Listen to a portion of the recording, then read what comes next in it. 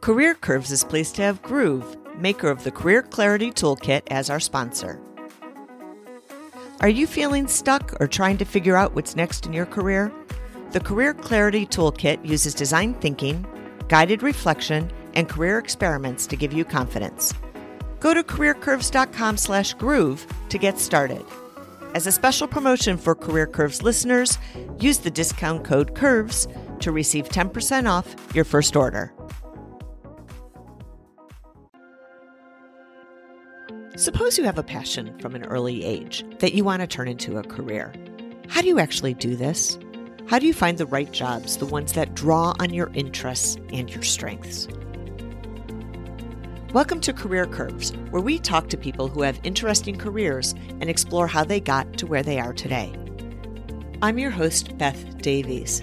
Today we're joined by theater director and producer John Mosconi, currently the chief producer for the Yerba Buena Center for the Arts in San Francisco. John, who discovered his passion for the theater as a teenager, grew up in a political family. His father, George Mosconi, was the mayor of San Francisco in 1978 when he was assassinated. John was just 14 years old. In our conversation, John shares the influences that shaped his life and how he made bold moves to build his storied career, including moves that brought local politics back into his life.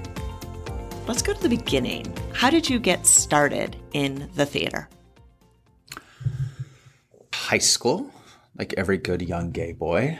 I started in the theater because I was really afraid of the world that I was in. I had a hard time fitting in the sports part of it, and I looked for community, and I walked into the theater department, and all I remember is that they allowed me to be in the show immediately. They didn't even audition. I was in the ensemble in a musical review, and from that moment on, I kind of found my tribe because it was all accepting. It didn't care that I didn't have proficiency or talent. It just wanted me there. So I just found my voice because they allowed me to speak my voice. As you were growing up, what were messages that you got from your family about what job and career should be? 100% supportive. Before my dad died, he was enthralled by my interest in the theater and super supportive. He loved the theater. My mother, the same way. Every decision I made that moved in the direction of pursuing theater, first as a major in college or beyond that, everyone was behind it. No one questioned it. At what point did you start to know that you could take this community that you found and this passion that you were finding and actually turn it into something that would be a career? Oh, that took forever. I mean, it was such a long evolution for me. I became a little high school theater star. I was the star of the plays in my senior year. And, so I thought I'm the shiz. I'm going to totally be an actor. And then I went to college, and I went to Williams College back east. And I auditioned for the play there, which was a German play called Tales from the Vienna Woods by Odon von Horvath. And I had only been doing musicals. And so I didn't get in. And it was devastating.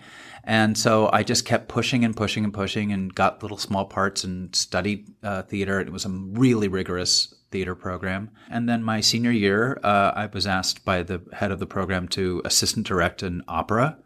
And I did. And then I directed something else. And my first mentor, a woman named Arden Fingerhut, who was a really profound and well-known lighting designer from the 60s and 70s. And she said to me, "I think you're a director." At that point, I decided not to go on with acting. And I had applied to graduate school in acting, gotten into one or two, and then Carol Shorenstein Hayes, who is a friend of the family, a Broadway producer, and operates the Curran Theater and owns the Curran Theater here. And she said, "Well, don't be an actor. Please come work for me. Figure it out." So I spent a year working for her, and I just kind of did it. I knew that if somebody said you're a director and someone I really trusted said you're not really an actor, I didn't want to try to prove them wrong. I was like, trust them.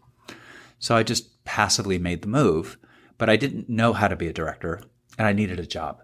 So I worked in producing. I assisted Carol when she was producing a play called Fences, which then went on to win the Pulitzer and the Tony. It was her first big show. A year after that, the show had flopped in San Francisco, and so she cut staff and she fired me. And I had to be fired because I was the youngest person there and I'd been there the least. But she did help me get a job in New York. And I worked, I just flew out, interviewed with 3 places, got a job at the New York Shakespeare Festival, selling T-shirts in the Delacorte Theater and paying the bills. I was an accounts payable. I cannot sell anything, and I don't know how to pay bills. So it was a terrible fit, but I said yes because I thought, just get to New York. Just get there. I don't even know what I'm going to do when I get there. Just get in, which was just the opportunity move. Like, just go. And I did it. And then I transferred quickly over to Joe Papp's office, who was the legendary producer. He was looking for an assistant. His assistant had left, and I went over and I interviewed with him. And 10 minutes into the interview, he's like, "I like you," with a big cigar, and said, "I'm going to hire you." And so I walked proudly back to the accounts payable office and said, "I'm moving over to Mr. Papp's office," making the head of accounts payable really angry at me. And I walked over to the next building, and at the end of the day, I finished in Joe's office and worked for him for 3 years, and it was extraordinary. You have quite the smile on your face as you're talking about that. Was fun. What made it extraordinary as a next career move for you? Well, I didn't really know it at the time, but he's a legendary New York theater producer, and he was a civic leader. He was very politically active. He was probably the most powerful man in New York theater at the time. He was the man who made a chorus line possible. He produced a chorus line. He was quite demanding. He was really difficult to be with. And so I just learned very early on just to do my job, and whatever he wanted, I did. I called him sir. I never called him anything but sir. I followed all the rules. I didn't need anything from him because I thought I just didn't. He started to bring me closer and closer into a circle. I hung out with big stars all the time. Kevin Kline, Raul Julia, Meryl Streep, Benjamin Netanyahu was a good friend of Joe Papp's. So I just got to be in such an amazing sphere of people. So I was just like the happiest man in the world until I wasn't, because it was very clear that I was just going to become that for the rest of my life, was somebody who just worked in the American theater as a producer. And I remembered Arden saying that I was a director. So you're in this environment where you're with the hottest producer in New York. You're learning from him, whether it's intentionally or not, just by being in his sphere. And then, as you said, somewhere in your mind was this voice saying, "But you're meant to be a director." How did you make the decision to leave and move on? I really, the memory plays tricks on me because it only appears in my mind as a kind of movie moment where I really had this aha, where I thought, I remember being at dinner with Joe, who I got to call Joe once I quit. He said, "Call me Joe." So I never did. I called him Mr. Papp or Sir. So now I call him Joe, but I don't want anyone to think that my life was that joyful. And his associate producer and the head of casting and the press director and then the associate producer, and we were all having dinner, and his wife, Gail, who was the head of new play development. And this was about the 20,000th dinner, and I was the young one, and I was just starting to become one of them. I was just accepted into this circle, and I thought, oh my gosh, I'm going to become these people. And not because I wanted to, it's because I'm now sliding. I can see the slide. And I went, I'm just going to keep going. I'm going to get another job. I'm going to get another job. I'm going to end up living in a nicer place in New York and a nicer place in New York. And I just thought, that can't be. If I could see that far into the future, it can't be right. I would imagine at that time, that you started to tell people, some of your inner circle, that you were thinking to move on? I never told anybody. Oh, you didn't? No, I didn't tell them. Oh, so you didn't have anybody telling you, you're crazy, you're crazy. Here's this really clear path. You should stay on it. I am problematically not conversant in what I'm thinking I want to do. I don't do that. I don't talk about it. I just sort of figure it out and then it gets announced. Because I don't like to let the air out, and I don't like people telling me that it's not a good idea, and I don't like to consider too many options. But I did contact Sharon Ott, was the artistic director of Berkeley Repertory Theater. And I said, can I be your directing intern? Now, I mean, I'm very aware of the privilege and access I had to even have the number of someone who could do this, and that I could ask this. And she said, sure. And then that day, I went home and I bought myself a ring. And that ring, once I put it on, was my promise to myself that within a week I would quit. And so I found, I was in the car with Mr. Papp, and we were driving, and we sat waiting for somebody. We're on Park Avenue, and I said, I'm going to quit. I need to become a director. And he cried. He didn't want me to go. He offered me a new title, more money, allowed me to call him Joe, which evidently must have meant something to me then. And I just stayed on it, and I stayed for another 4 months, and then I did it. Did you stay those 4 months because he had asked you to stay, or was that your notice period? Because I think it happens oftentimes that people get re-recruited back into a role, and yet their heart is still already in their next role. So I'm wondering for you, why the 4 months? Was it a long notice, or was it an attempt to re-recruit you and you thought you were back in? Well, it was very emotional at the time. So I think the decision was very clear and forceful from a kind of professional perspective, but it took a while to break up. I also wasn't in a hurry, and New York was so much fun. It was just so much fun. I didn't want to move back to Berkeley, but it was the phone number I had. So I called and I did it. So it was a great move. And so at this point, you were really focused on creating a director path for yourself. Yeah, I was. And so I went to Berkeley Rep and I became a directing intern, and I just jumped in, and because I'd worked for Papp and all these superstar adults and all these big outsized egos, I just knew how to fit in with the directors of the plays. I just knew what to do because I just saw I could assess their ego very quickly and be like, don't say anything. Don't speak for a week. Or, oh my gosh, they're going to be super easy. And I would go in. And each outcome was the same, that I got entrusted with parts of the show. So I was really successful and I was really happy.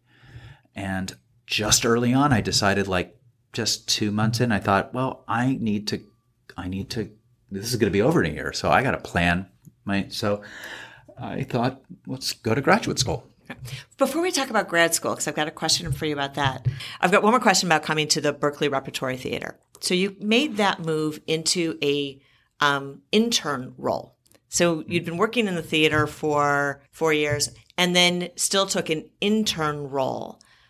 Why did that title at that point feel like the right thing? Even when you're talking about big egos, sometimes people feel like, I've got 5 years of experience. I'm not an intern anymore. Well, it had the word directing before it. So it was identifying a track. And I never even considered the idea that anyone would want me to do it. So I had to step down a couple of notches, and I had to just start over. Going up is just about money. Yeah. That's really what it is. And it's about positional power, but real power, which is really just your creative sense, your creative ability, your maturing, your empathies, all these things that are about developing yourself are, to me, what define your power. So yeah, it was a step down, but I also got a free apartment. I didn't have to live at home, which was really great because I didn't want to do that. And I got to be in a rehearsal room. Yeah, It was you like got a dream. job that was taking you on the path that you It was wanted. my fantasy. Yeah. So like I wasn't starving and I could do it. And I thought like, just do it. Like there's nothing. I've always been the privilege that I've had, which is something I've become aware of as I gotten older, was I was never going to starve. I knew I was never going to starve. So every move was enabled by that base knowledge. I don't think I thought that at the time, but it did allow me to do that. So you may have been able to take some risks that other people might not be able to. I could take risks because I had access and I had a support system and I lived within a system that allowed that. So, that was the truth. Yep. Yeah. So you mentioned a moment ago that a couple months into being a directing intern, you realized that the next move was going to go back to go to grad school. What made you decide on grad school? Why was that such a clear next step? I needed time. I needed space. I needed to be given keys to a rehearsal room. And I really am a learning fanatic. So I was so desirous of being amongst very, very intelligent people who had made careers in the theater, but were about teaching. Now, some people believe that grad school, that type of credential, opens up doors for them that they wouldn't get if they didn't go for the degree. Was that true for you? And is that true in the theater? Yeah, it was true for me. I didn't think that was true when I applied. I didn't really know what life was going to be about, like on the other side. And what did you do after grad school? I got a job. Yeah. I'm just trying to remember how I did it. All I did was write 4 theaters that I read about. I read all their seasons. I read through all these books that they used to produce called Theater Profiles, and I would read them and I named 4 theaters where I thought all the directors and all the designers and all the plays were really cool. And I wrote them and I said, I would love to come work for you.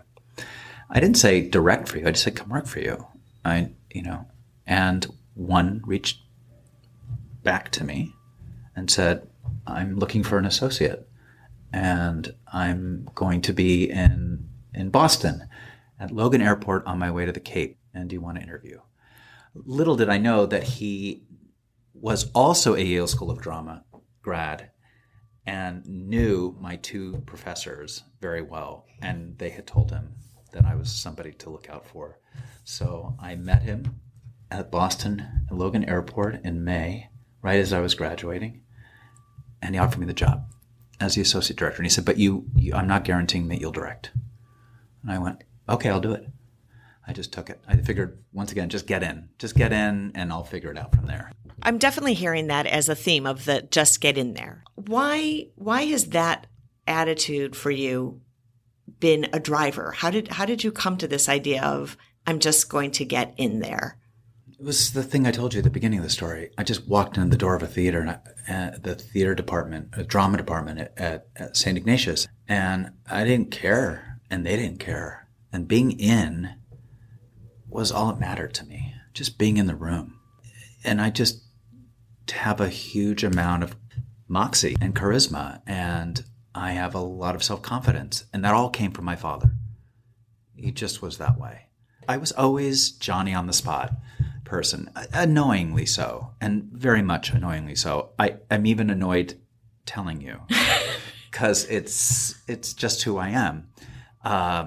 But while you're annoyed telling me, I actually hear it differently, because what I hear is you've got the moxie to ask people to open up the door and walk in, but then you get in there and you make the relationships and you figure out, I'll do whatever I need to do. And then you show them that they were right to open up the door and let you in. It is proven true. And I think it's something I name now in the work that I do, that it's relationships are everything, everything. And relationships with everybody. And I'm not talking about trading up relationships or managing up relationships. It's just, 360 degrees relationships. Everybody. It's just everybody creates the net in your life. Which theater was it that you went to work for? Dallas Theater Center. And how long did you stay there? 7 years. And I went without even visiting.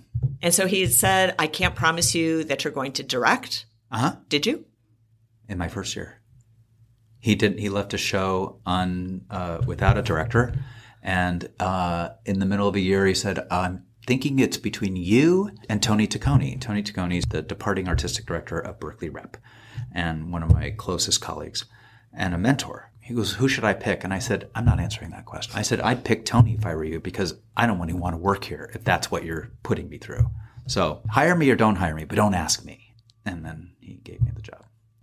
So I did direct. And by the way, Tony Taccone is just fine. He's a Broadway director. He didn't suffer from not getting that job. But the point was I ended up directing there at Dallas Theater Center every year while I was there. Sometimes 2 shows a year. I created a production, my own adaptation of A Christmas Carol with a colleague, Preston Lane. And I started to forge a freelance career in the regional theater system. So basically, the big theaters in every city, I just started to get asked to do shows, and I would just start doing them. So Dallas was my home base, and I would go around the country. And so I forged a career, an independent career, while I was rooted in a community organization. Some people worry that if they're out freelancing, that they're going to be perceived as not having a commitment to the main job. How do you balance both of those? Well, that was true. After a while, it became very clear that I was much more interested in my own personal journey in the rehearsal room than I was in the organization. And at that point, I quit. I always try to get out before I'm fired.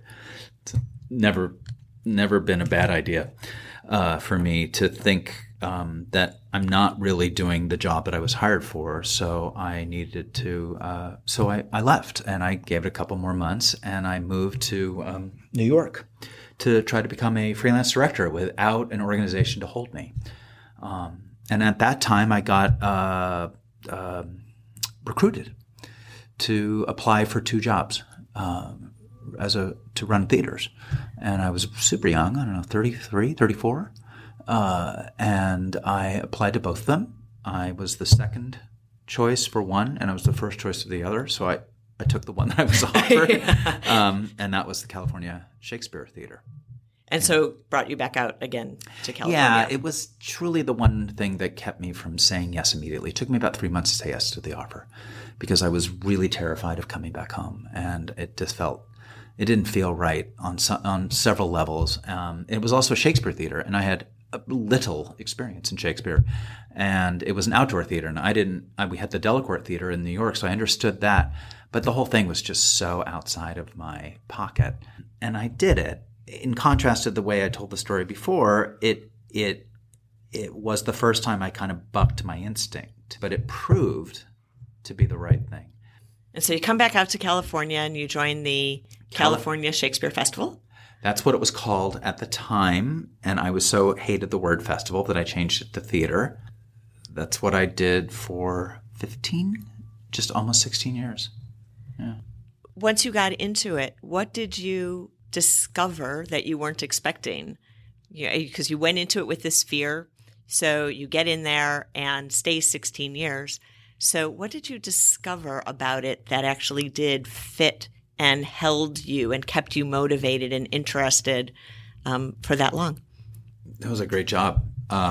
It was a theater that had really wanted, from its leadership and the board, wanted a vision that was going to bring it to a level of relevance that it had not had in quite some time. And I thought that's a great problem to have, right? The board wants you to do this.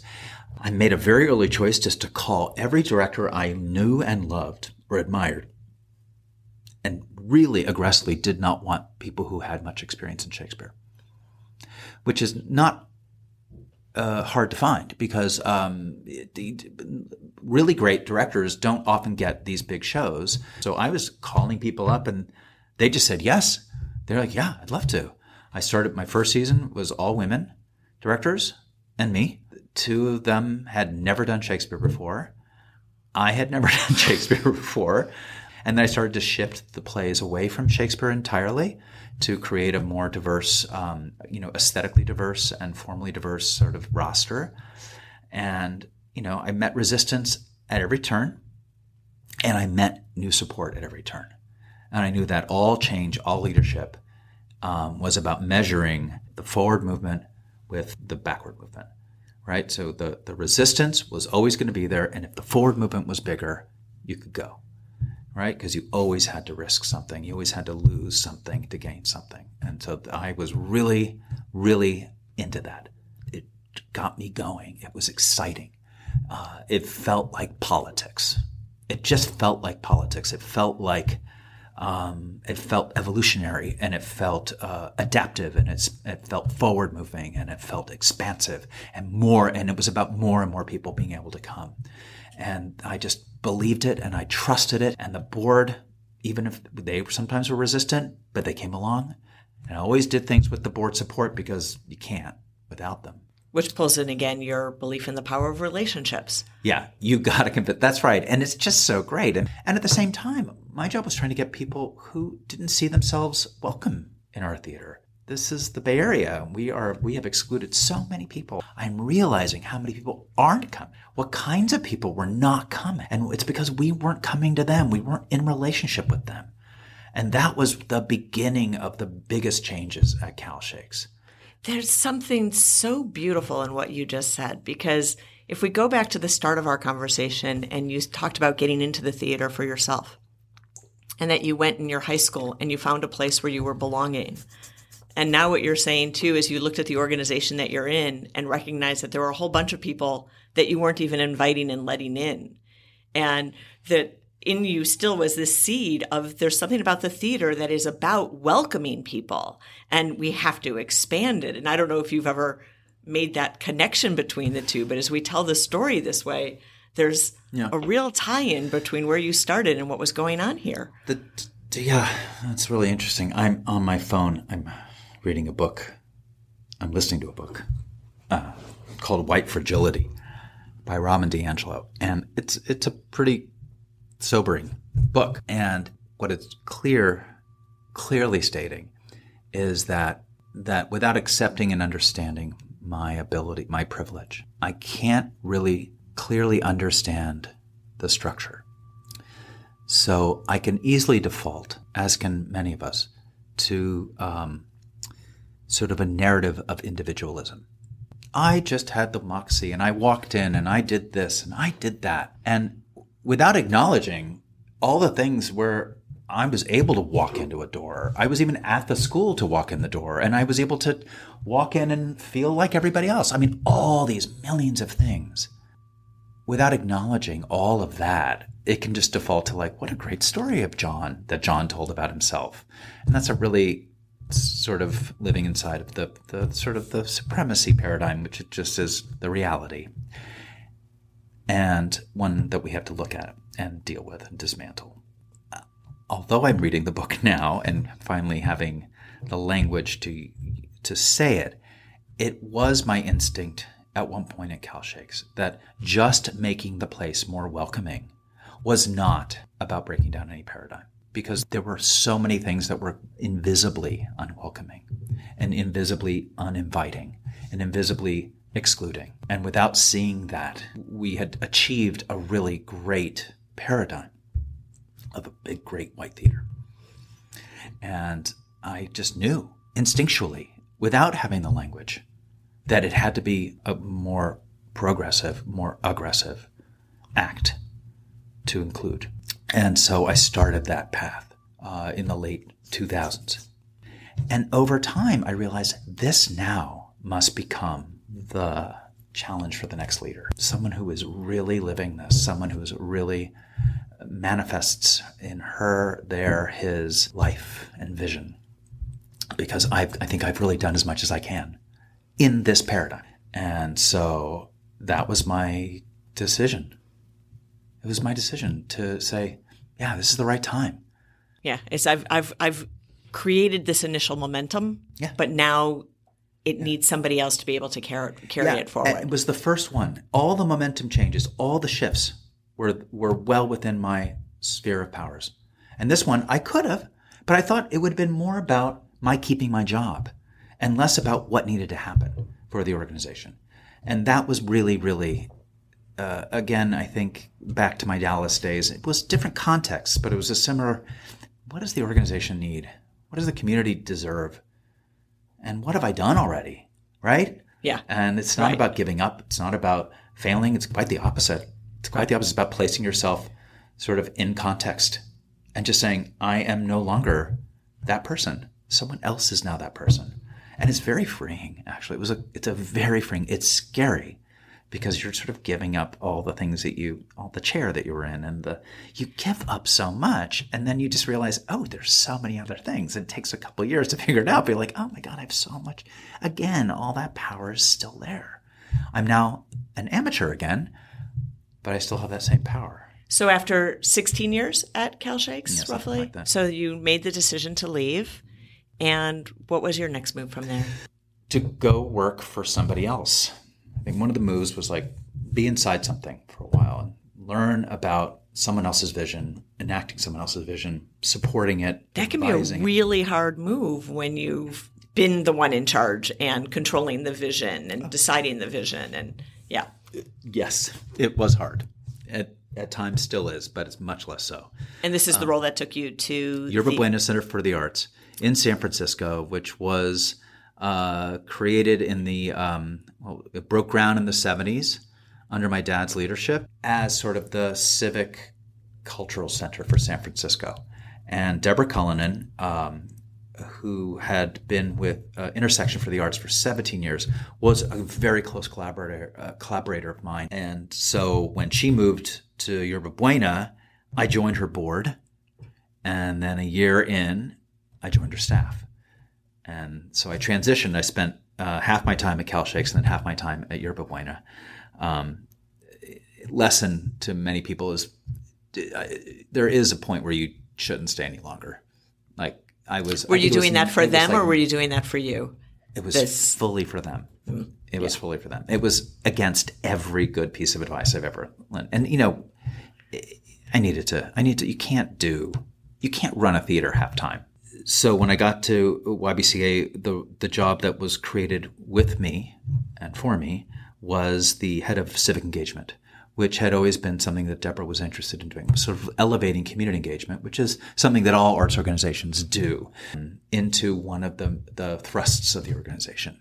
And over the years, we've developed a lot of work with schools and in the Tenderloin and public arts work and relationships with City Hall and being pretty active in the two efforts, the second one being the successful one to restore the hotel tax allocation to the arts in San Francisco. And it's been a joy to marry my history of art making with my instinct and interest and commitment to the political life of San Francisco. So now I'm the producer, which is not entirely the different, but it is somewhat different. It's a little bit more about the organizational sort of how we produce things at YBCA.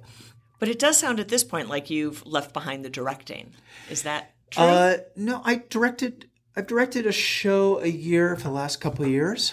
No, I still direct. At YBCA, or is that something on the side? It's not in my job.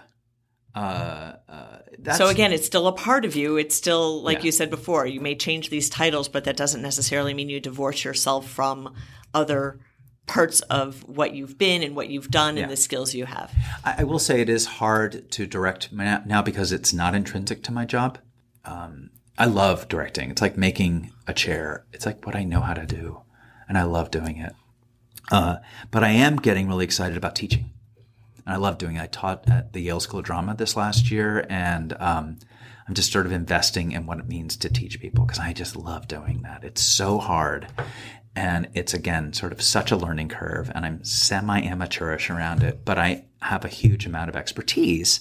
So I'm trying to bring that expertise into an impact for other people at various ranges, whether it's collegiate or graduate or community. I don't really care. I actually like all of those levels. What I love about your story is that you're still curving, that you may have thought I was coming to ask you, tell me about a story as if this is, the final chapter, when the truth is, no, you are still actively curving. You're curving now with how do I bring more civic and politics, and how do I bring in more teaching, and how do I keep the things I've done before? And, in my opinion, it's these curves that keep life interesting. I think my ultimate goal is to really position art and artists in the civic life of a community, to have them at the table, to provide the kind of creative component to critical problem solving. And that to me is the win. But it's not about me being in that regional theater anymore. Yeah, no, those are all means to this bigger right. to this bigger end. Yeah. Good. Thank you for that. I've got a couple more questions for you. Sure. What would you say was the smartest career move you made, whether intentionally or accidentally? Going to run a theater in Orinda, which is not a town I'd ever would have gone to in my life. And that was the Cal California, Shakes. yeah. Yeah. If you could have one do-over, what would it be and why? Oh, gosh. Oh, that's so many. I just even like capturing that, your initial reaction being so many. There are so many. Right, like while we can have storied careers, that doesn't mean that they're not filled with mistakes as well. If there's one piece of career advice that you could give your younger self, what would it be? Don't set yourself apart from your artistry. Being an organizational leader should not mean that you do not pursue your artistry with equal fervor. And how do you define success? Lasting change where creativity is honored, expected, rewarded. This has been an absolute pleasure. So thank you so much. It was fun. We hope you've enjoyed John's story. Be sure to visit our website, careercurves.com, for resources related to this episode, including links to articles featuring John and YBCA. While you're there, check out our other resources, join the conversation, or send us a comment. And finally, be sure to tell your friends about Career Curves. It's exciting to see our audience grow, and referrals from people like you make this happen. As always, thanks for being part of the Career Curves community.